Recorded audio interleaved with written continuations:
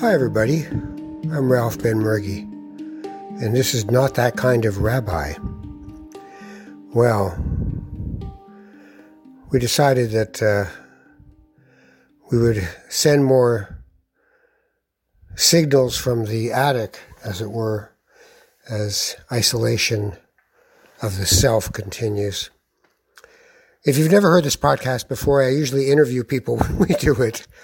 But as everything else has changed, so has that idea. Because I want to remain current, and I want to be able to reach out to you personally to be able to say, how are you? How are you doing? And I know the initial response most people have to that question is, I'm fine, good, I'm fine, thanks. But I've noticed in myself that I'll say that, and then I'll go to sleep for the evening, and in the middle of the night, I'll wake up having had dreams like I did last night, where people are standing too close to me, where danger is all around me, where I don't understand why people are so close to me. Why didn't they hear it? Didn't they get the memo? Move back. Stay away from me. That's a hard thing for a human being. We're very social beings, and all of a sudden we're in a world where we're afraid of each other. We don't know who's got it. We don't even know what it is. We don't understand how it works. Why does it do nothing to some people and kill other people in a couple of days? What is that? There's something strangely parallel. Oh, see? There's my dog. This is what it's like to try to do a podcast from your house with everybody home all the time.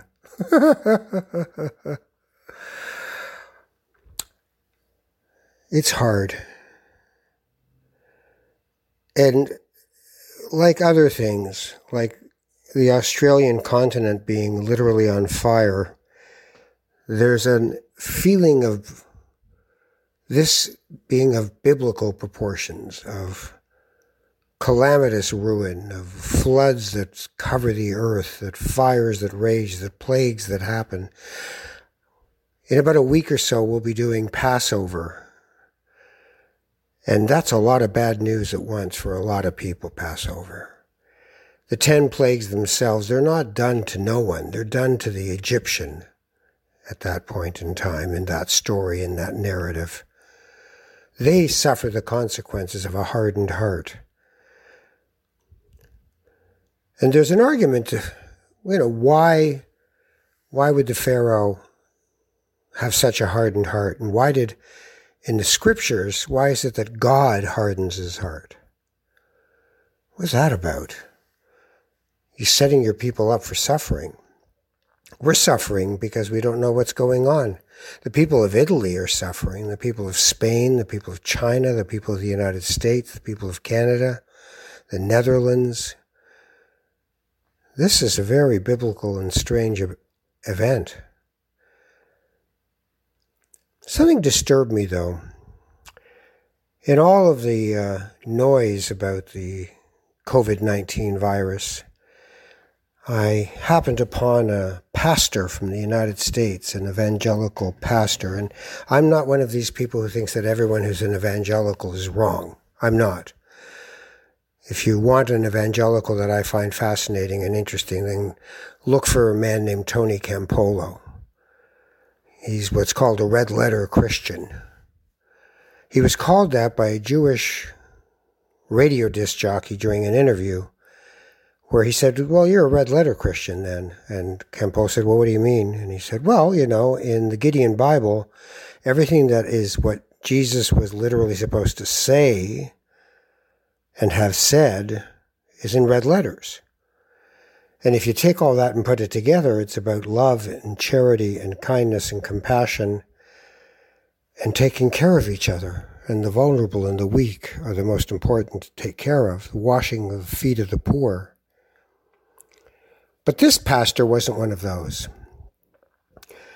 This pastor was talking about this being an evil plague And he went as far as to say that it was an evil plague perpetrated by my people, by Jews. Now, this is not the first time in history that somebody has decided that if things are happening out of their control and they're dark and evil, that the Jew is to blame. But we can't just slough it off. We can't just say, oh, they always do that. It's important, not only for Jewish people. It's important that when someone decides that they have figured out who the enemy is and that it's another human being, we all have a lot of suffering to go through at that point. I mean, I grew up in a time, in an era where the Hebrew school teachers I had numbers on their arm from concentration camps that they had survived while 6 million others had been murdered.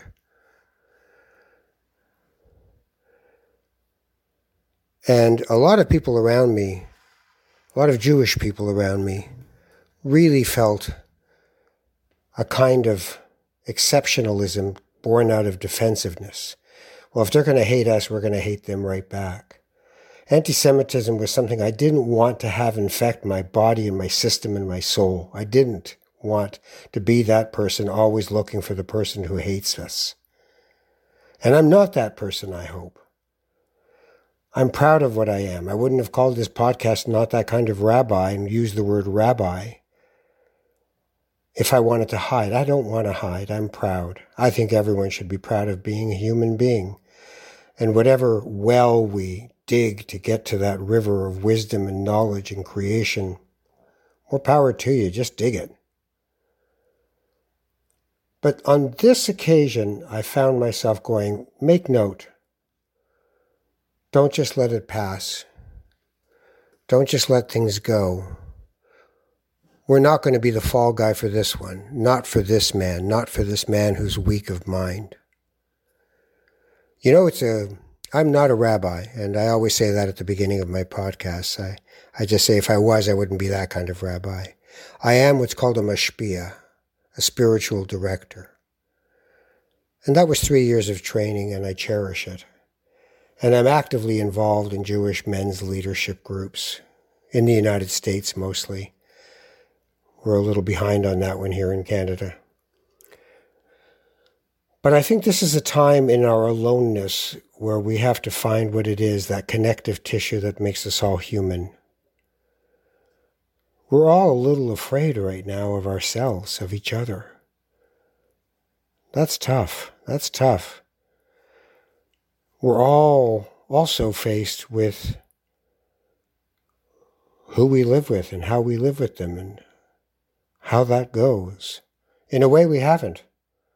I've said to people, and I think I said it in a previous podcast, that this is a kind of Sabbath on acid, for lack of a better way of describing it. Sabbath is the stopping of the doing and the beginning of the being in a week. And it's to happen every week, and you're to power down, literally, the phone, the work, the power, the car, the errands, the busyness. Or as is said by Charles Dickens in A Christmas Carol, mankind was my business. Well, right now, mankind is our business, because the businesses are closed, and all we have is each other. So I do find myself hoping we don't turn on each other, because this is only the beginning of what's going to be a long journey. The Premier of the province of Ontario said today, I don't want to tell you what the models show us. I don't want people to panic. But what the models are showing him is that this is going to get a lot worse before it gets better, and a lot worse means people will be dying. So what are we going to do to hold on to ourselves and hold on to each other? How are we going to help ourselves through this? That's the question. If you have thoughts on that, go on my Twitter account, @RalphBenMurgy.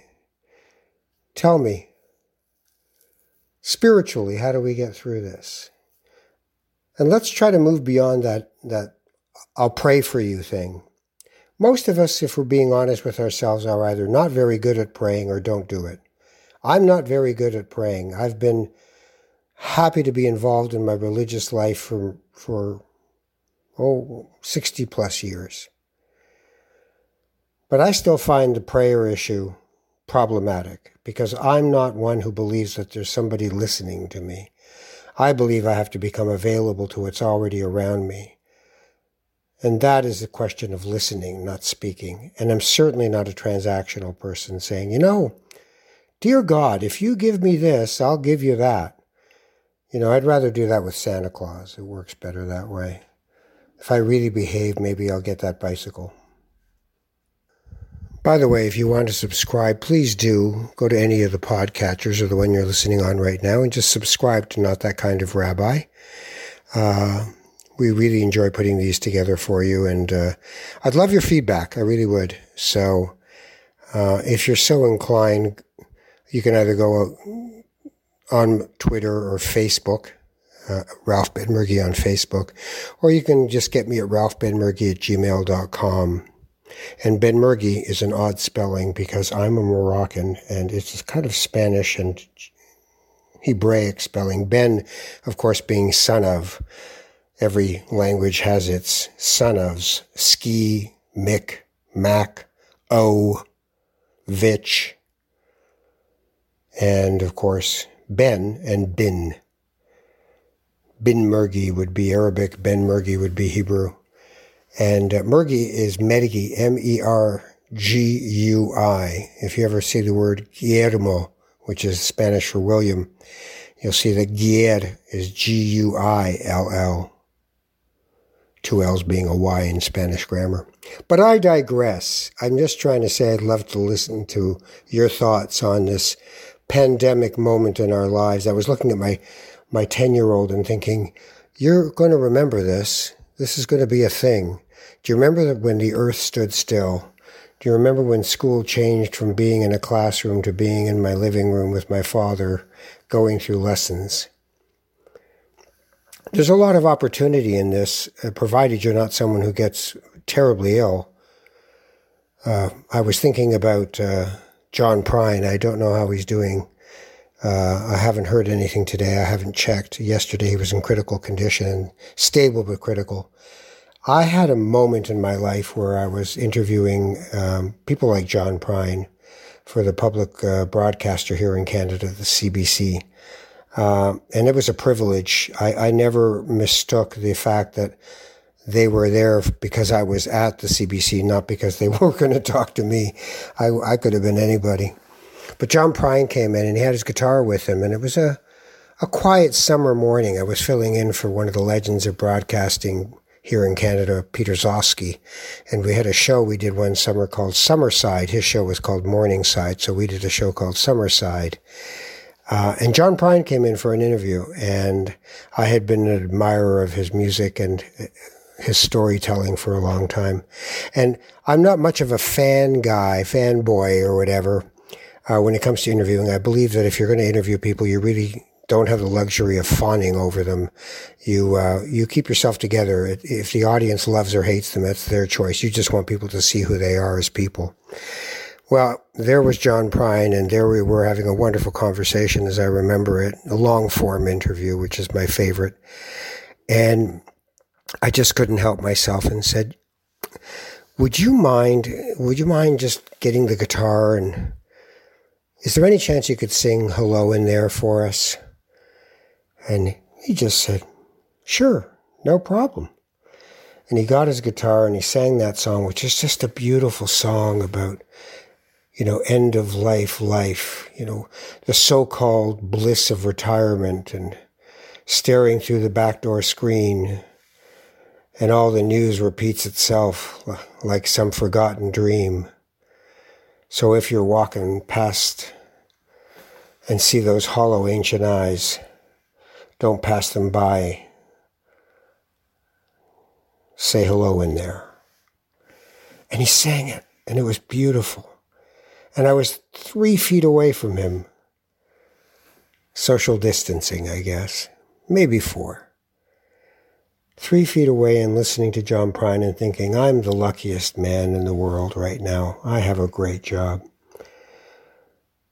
So I'm thinking of John Prine because he has COVID-19 and it's not going well. And I have no idea that by the time you hear this, he's passed away or he managed to dodge the bullet and he's still with us. I keep seeing these images of people, this person and that person who had died today of COVID-19. And it seems so surreal. I didn't see anything coming. I didn't see any kind of danger. I don't see clouds darkening around me. I just see sunshine and birds and spring arriving and people walking with their families, but on the other side of the street from me. There's just something dissonant about all this. It doesn't seem to fit and you can't put your hand around it. There's no enemy you can see. What a strange feeling that is, I have to say. From a spiritual point of view, the Passover story seems relevant to me at this moment. Passover and Easter are just around the corner. And no, we won't be gathering in churches and synagogues, contrary to what some people, including the President of the United States, kept reassuring everybody would happen, until finally he realized he should jump ahead of the next parade and that it wasn't going to happen. It's hard to have someone like him in the middle of this conversation, I have to say. But anyway, the Passover story has a Pharaoh in it. And the Pharaoh chases the Israelites to the Red Sea. And they have to take a moment at the Red Sea. They have to figure out what's going on. And Moses is being turned on by the people saying, look what you've done. You took us out of the comfort of our slavery, and now you're going to get us slaughtered by the people who were our overlords. What were we thinking that we were better than this? And in the middle of that, he's praying and praying, but there's someone, tribal leader named Nachshon, who's decided to just either, and I love this part, he's either fallen in or walked in. And I don't think it matters how you get in, falling in or walking in. He walks into the water and he just begins to walk, and the water gets to his knees and to his hips and to his chest and to his nose, and he just keeps walking. And Moses is just petitioning like crazy, and he hears the voice inside, the little small voice within, and it says, what are you asking me for? Look at that guy. Follow him. And everyone follows into the water because that is the leap of faith. And they get to the other side. And we're going to have to do something about that moment. And we're going to have to find our leap of faith moment as a group, as a society in all this, I think. So know that there's a spiritual energy to tap into there of the universal yearning for survival and for thriving and for togetherness in all of what we do. And the other part of the Passover story is the idea that allegorically, if you look at what is supposed to be Mitzrayim or Egypt, it is really about the narrowing, that narrowness that we have to enter, that razor's edge that we walk from our birth to our death. We walk our lives on that razor's edge, and we are on one of those points now. And this will call us to be the best person or the worst person, depending on the day. I mean, there are times with my two younger boys who are still with me in this home with my wife, where I'm just like, I've got nothing left. Just like, look, just look in the fridge. Just do the piano thing. Just do it.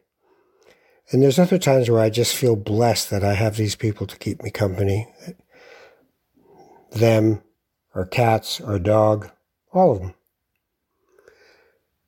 So reach out, talk to people, find a way to lend a hand spiritually to other people, because we're all yearning for that.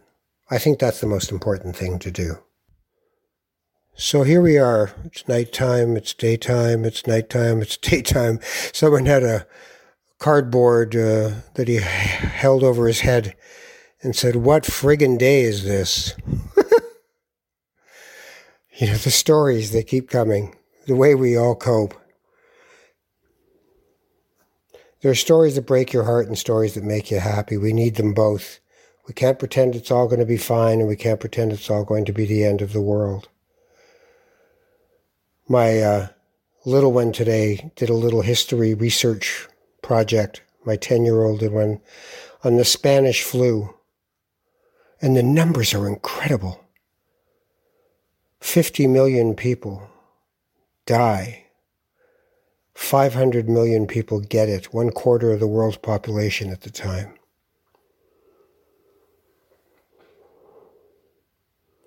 What a thing. They underreported at the time because World War I was going on, and the senseless slaughter of that particular event, that dark event of our history, didn't want to be overshadowed by the event that was bigger than any of us, which was that flu. Right now we're all in a sort of suspended animation. You know, here in Ontario in Canada, 5 weeks ago, the biggest story was that the government had got license plate colors wrong. It was kind of a infotainment culture that we've been in. And now all that seems ridiculous. And it was ridiculous at the time. It's just now it seems even more ridiculous. Now we have to try to figure out, what does the world look like when work is no longer work? And why have I been commuting all these years when I could do all this work from here? And me personally, I find myself watching reruns of basketball games and baseball games just because I can see crowds of people all standing together and high-fiving each other. And I guess I need to see that. I guess I need to see congregants of one form or another. Sport is a form of religion. Don't kid yourself. It's tribal. You paint your face in the colors. You live and die by your team. You come together with your group against other groups, the worst part of what any tribalism can give you. And I do want to make a point that religion can be devolving into tribalism, but it could also aspire into the best and most honored angels of who we are as people. I saw a huckster, I can't remember his name and I don't care to, but he was a televangelist who was yelling at the TV, at the camera, and yelling into the TV that, you know, out devil, you know, which of course ended with the pitch of, and if you want to help us get the devil out, please contribute now to our fine way of life. Be careful of the charlatans. Be careful of the people who will feed on you. Keep your center. Build your center. Reach out to friends, to family, to people you kind of knew but didn't really have much to do with. I've had a few people do that with me, and it's made an impression on me that people who I don't really keep in touch with that much were phoning just to say, going down the list and seeing how people are doing. And I think of my friends who live alone, and they like living alone. It's not a punishment, but living alone right now could probably, in my imagination, get pretty tough. Pretty tough indeed, so reach out to them. So that's our Not That Kind of Rabbi installment for this particular day. In this particular time. Try to listen to music that you love. This is the, remember the slow movement? Well, this is a slow movement that's been imposed upon us. Let's take what we can from it and do what we can with it. And never forget it. Because it's popped us out of a false sense of reality that is often built on these pillars of sand, this consumer society that says the only way this works is if you're inadequate, because you can't sell somebody something unless they believe that they need it, and they don't need it unless they're not adequate as they are.